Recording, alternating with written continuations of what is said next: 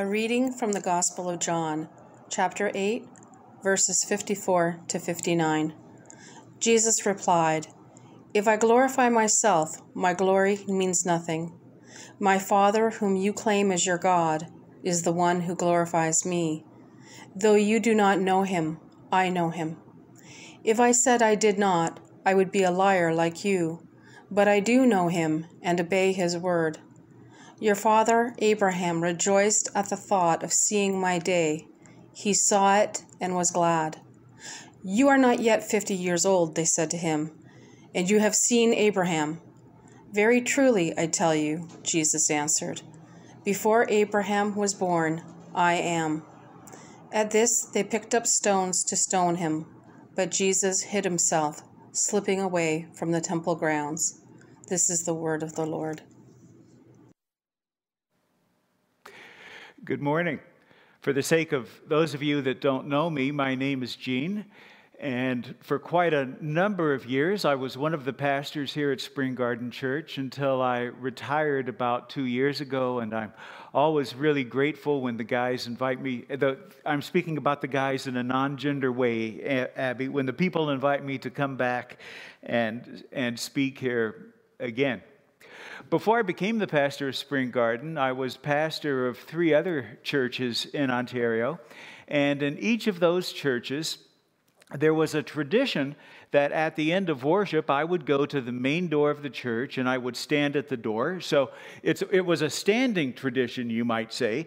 And everyone in the congregation would come by and they would shake my hand and they were supposed to say, "Nice sermon, Pastor," or something like that. And every once and again, there would be people would come through and they would want to take that opportunity to explain to me ways that the sermon might have been a little bit nicer.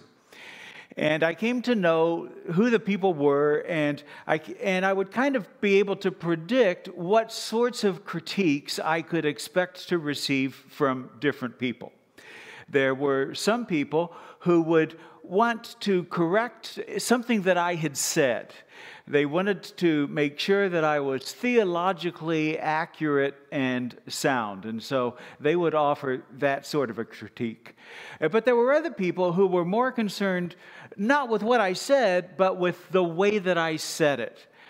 I have to confess that on quite a number of occasions, my sense of humor got me into some trouble that I then had to go back and clarify. But also, I had a handful of people who I could count on to police my grammar. And I don't mean to cast aspersions on any particular profession, but I simply observe that over 90% of the people who would periodically correct my grammar were either teachers or retired teachers or retired clergy. And so they were people who loved to teach and were always grateful when I gave them an opportunity to teach me a little bit more of the English language. And so my experience standing at that door, and I have to say we did not follow that tradition of me standing at the door to receive people's critiques here at Spring Garden. At Spring Garden, it took an entire coffee hour in the lounge in order for everyone to express their thoughts about what I had said and how I had said it.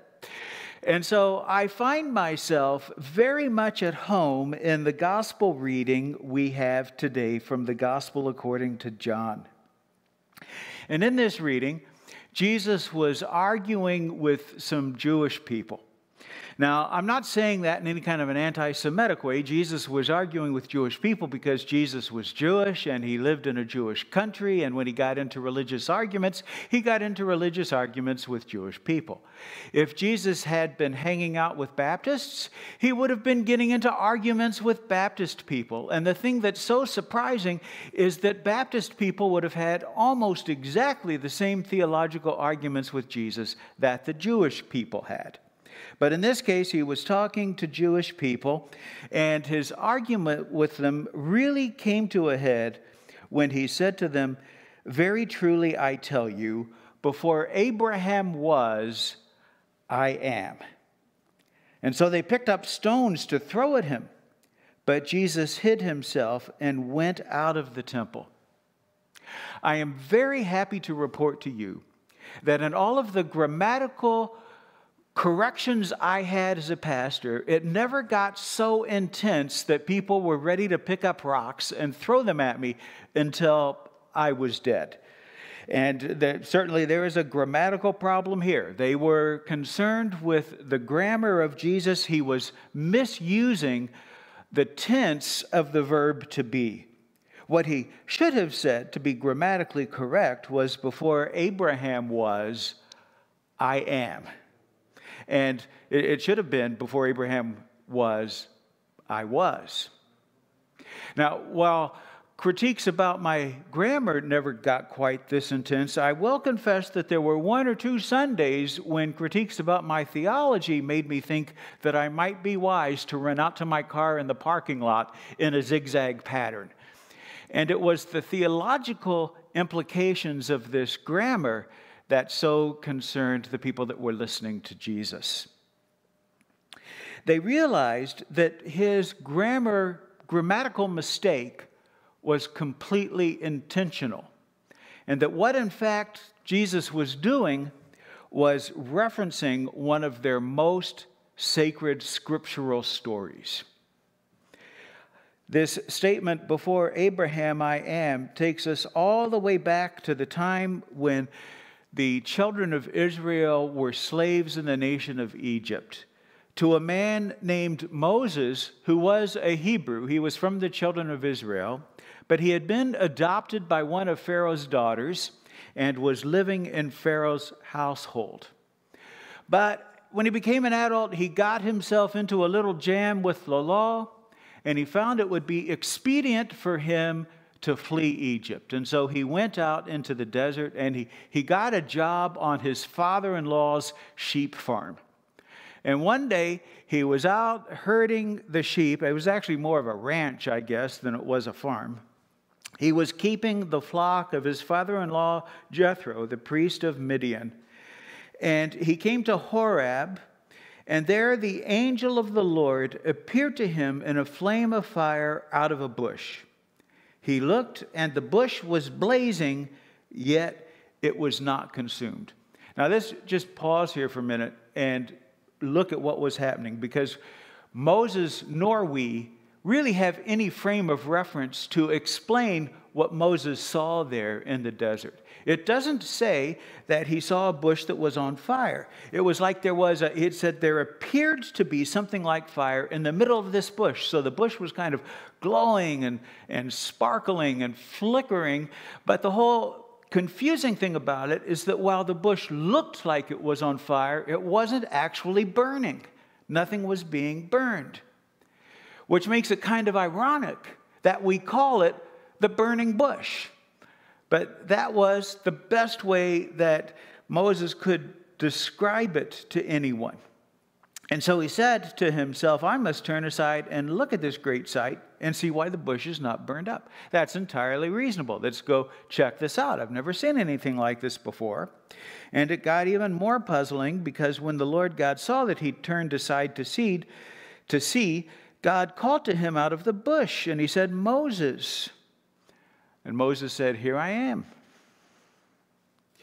It's kind of an odd thing when you see a bush that looks like it's glowing, and it's even odder when the bush starts talking to you. But out of this bush, God told Moses that God had a plan. And his plan was to use Moses to go back to Egypt, to negotiate with Pharaoh for the release of the children of Israel so that they could stop being slaves and go to a promised land. Now, Moses almost immediately saw a number of problems with God's plan. And one of the most significant problems he saw was that the reason he had fled Egypt in the first place was the fact that Pharaoh wanted to kill him. But that wasn't the only problem.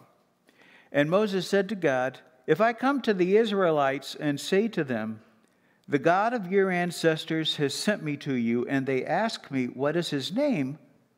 What shall I tell him? And God said to Moses, I am who I am. He said further, lest you shall say to the Israelites, I am has sent me to you. I've heard it said that there are no stupid questions. And I would not want to debate that. But I would simply observe that there may be irrelevant questions. For example, if a person is standing on the deck of the Titanic and they shout down into the ocean, "How's the water?" That's not actually a stupid question, but it may be irrelevant. It's not the most important thing that's happening right then, right there. And I'm going to suggest that Moses' question to God, it's not a stupid question, but it may be an irrelevant question. And I might want to say to Moses at that point, look, Moses, someone is talking to you out of a bush that's burning. A bush is talking to you. Do you think knowing its name is the most important thing? What more really do you need than the fact that you've got a burning bush talking to you? And we have to remember that Moses didn't know nearly as much about the God of the Bible as we know about the God of the Bible. In the first place, not a single bit of the Bible was written when this story took place, so he didn't have the Bible to read. And in the second place, it's clear that he was aware that there was some kind of God who belonged to the children of Israel, that there was a God of their ancestors, but he grew up in Pharaoh's house. We have no idea how much he would have learned or known about that God, because whenever his mother, Pharaoh's daughter, talked to him about a divine being, she would talk to him about the Egyptian god of the sun, Ra, or perhaps some of the other Egyptian deities that were worshipped and believed in Pharaoh's household. And so Moses really didn't have any framework for theologically understanding who this being could be who was speaking to him from the bush. And I think that there might be a lot more pressing questions to ask than to ask the question, "What is your name?" And so God answered him by saying, "Moses, look, man, I am what I am." Kind of reminds me of Popeye. I am what I am. I am who I am. I just am. What more do you need to know? I'm the one who's here. I'm the one who's talking to you. I'm the one who has heard your people crying in their slavery.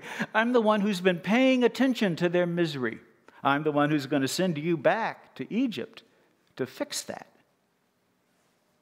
I just am what I am, and you need to deal with that. I have told you all that I need to tell you about myself. I just want to skip forward a couple of chapters where Moses, I think to some degree to his surprise, had actually been successful in negotiating for the children of Israel's release. And he's taking the people out through the wilderness toward the promised land, and it didn't take very long until their food ran out.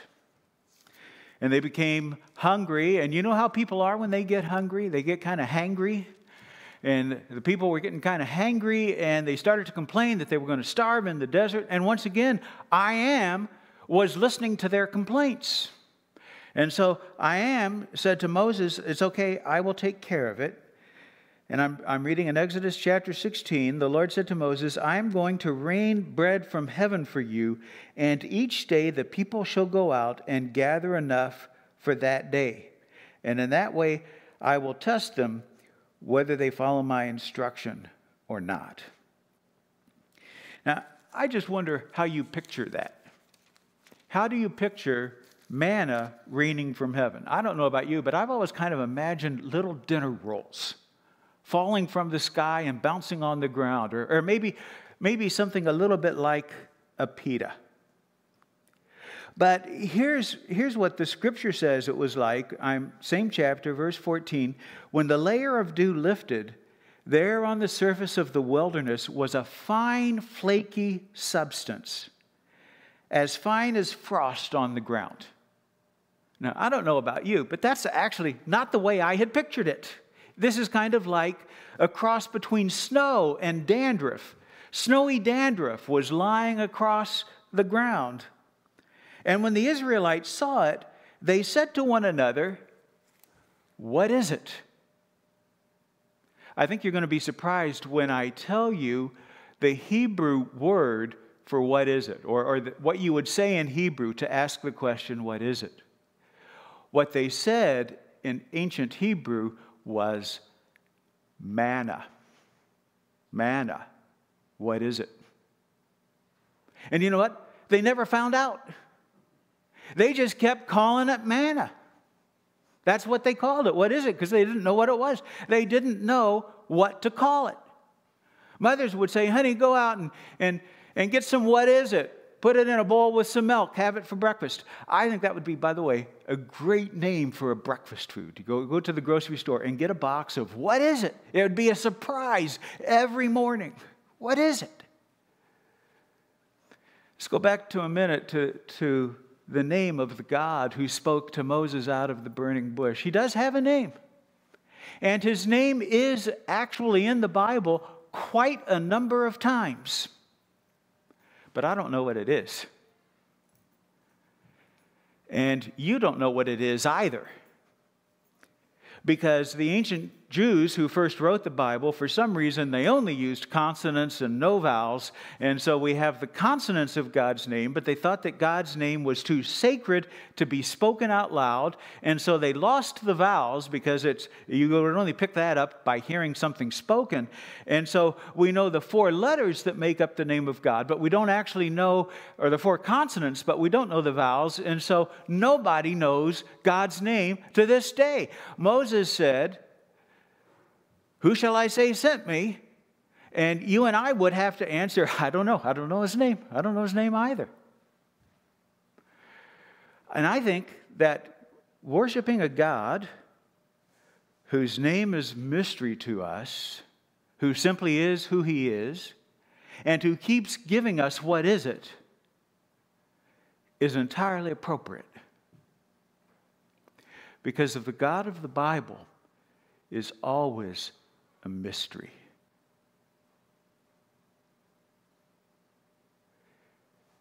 If you understand God, it's not God. Most of us suffer what psychologists call the illusion of explanatory depth. The illusion of explanatory depth is this: we actually think we understand more than we understand. And if you want to know whether or not you really understand something, then you need to explain it to someone who doesn't understand it and find out whether you can explain it or not. I once had someone give me extraordinarily good financial advice. They said, never invest in something that you can't explain to your spouse. If you can't explain it to your spouse, you're probably going to lose money. That's the illusion of explanatory depth. Think for a minute of the simple item that's part of our clothing called a zipper. I understand a zipper. Sort of. I have theories about it. I really don't know what happens in that little piece in the middle, that's between the teeth and the tab that you pull. I know that it keeps my pants on, and I know it makes my jacket warm, but I really can't explain how a zipper works. I have reached the illusion of my explanatory depth. And if you think a zipper is complicated, how about when you hit a switch on your wall and the light comes on? Now, I know about wiring, and I actually know how a switch works. I know how to install one and what's happening inside the switch. But the whole thing about electricity, that suddenly a light comes on, I don't get it.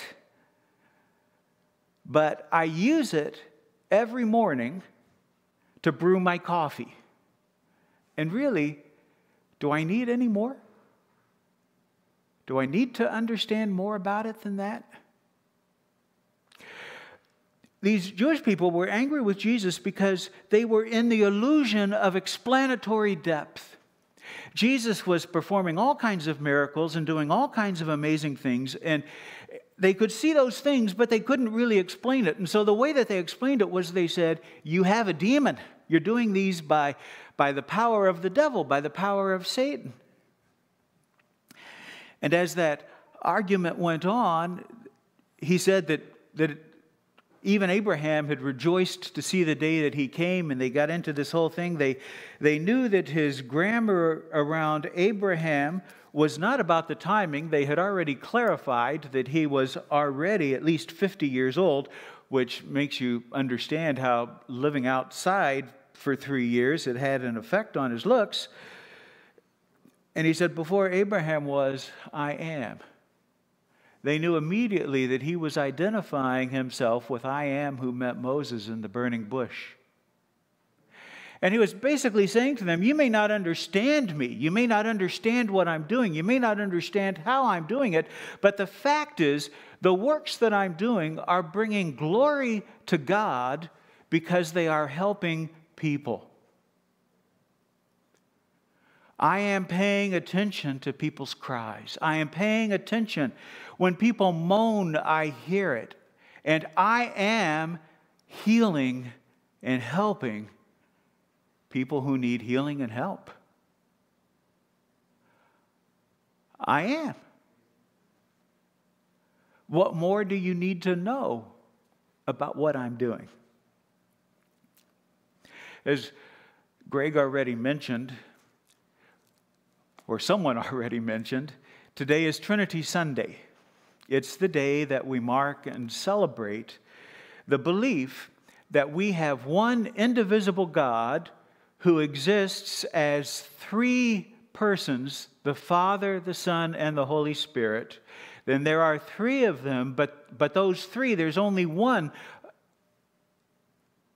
of those three. And I could try to put this, I could throw language around it that would make it maybe a little more understandable or comprehensible, but the fact of the matter is, the Trinity is just, I am who I am. We're not going to get it. We're not going to understand it. Every once and again, I have thought I had come up with the perfect analogy that would explain the Trinity and how something could be three things and one thing all at the same time. And every time I come up with that kind of an analogy that explains the Trinity, I do a little bit of research and find out that I have rediscovered a 3rd century heresy. I've rediscovered several 3rd century heresies trying to explain the Trinity to people, and I finally come up to the conclusion that I just don't get it, and it's okay because I'm not supposed to get it, because if I can understand it, it isn't God.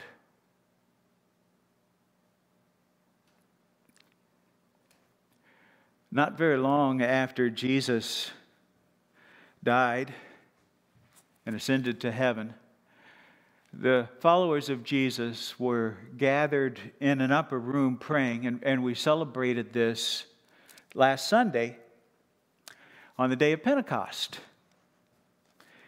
And think about what happened there on the day of Pentecost. These followers were sitting in a room praying because they were frightened. And it says, suddenly there appeared to be tongues of fire over their heads, and something that sounded like a mighty rushing wind. We're back to the burning bush. We don't have words to explain this. They were experiencing something that was inexplicable.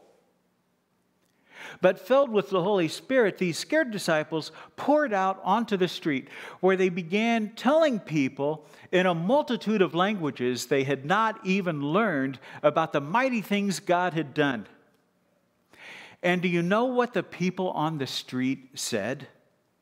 Because they were good Jewish people. You know what they said?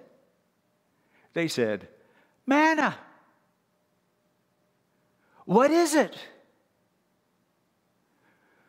What is this thing?" And the answer is, it's what I am is giving you. It's the what is it that I am is giving you.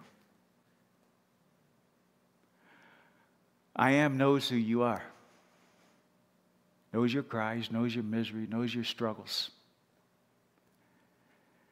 And you may not understand the things He gives you, You may wonder, what is it? But that's the way I am is. And sometimes we need to reach the knowledge of our lack of explanatory depth, to no longer live in the illusion. Many years ago, I heard a pastor say that God is whatever you need him to be. And like the Jews who were arguing with Jesus, I was almost immediately offended because that seemed to me to be a very human-centric idea of God, that our needs would define who and what God is.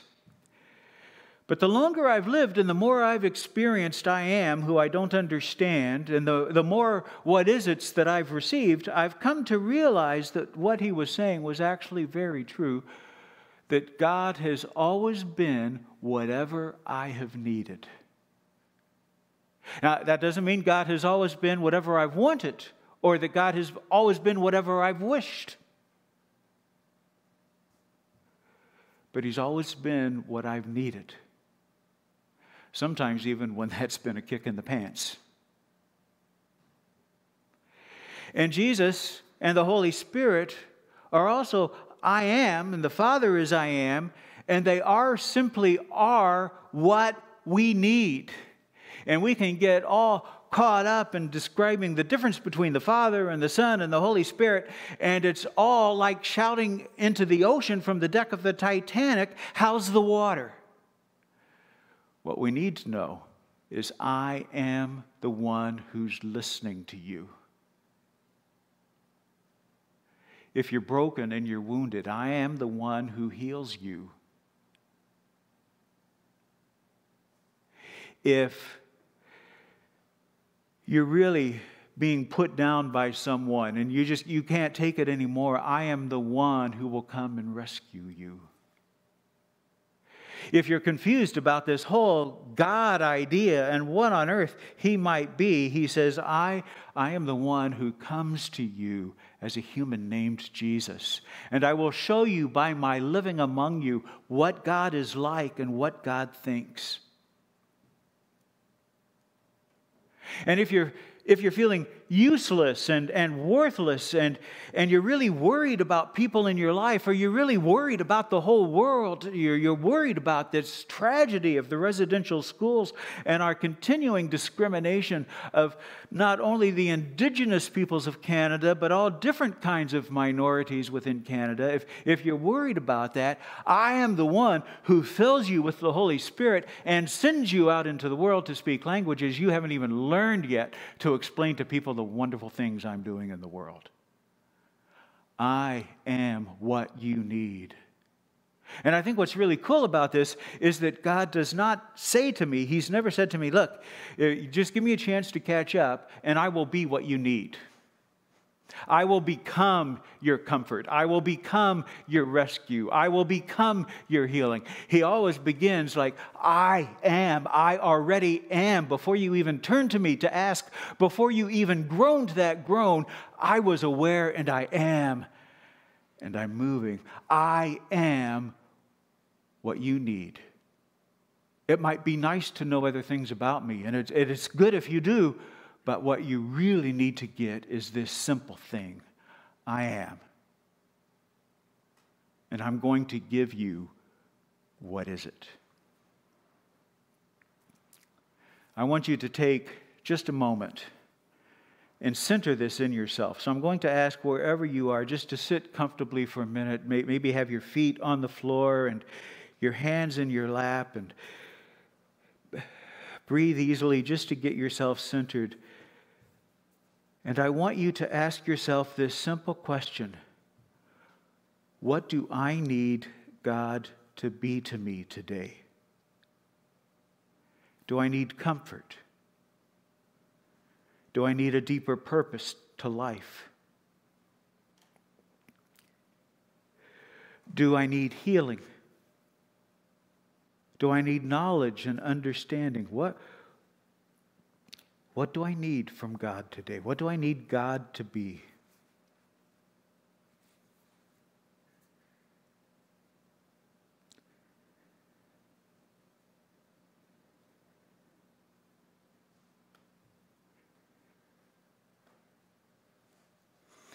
And now, keeping very much in mind what you need God to be, I want you to hear this word from God.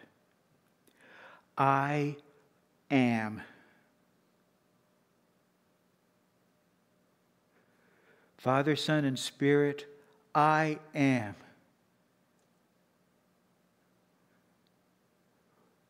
Whatever that need is, I am.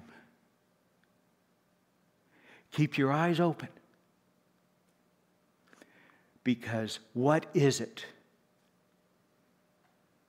is about to arrive.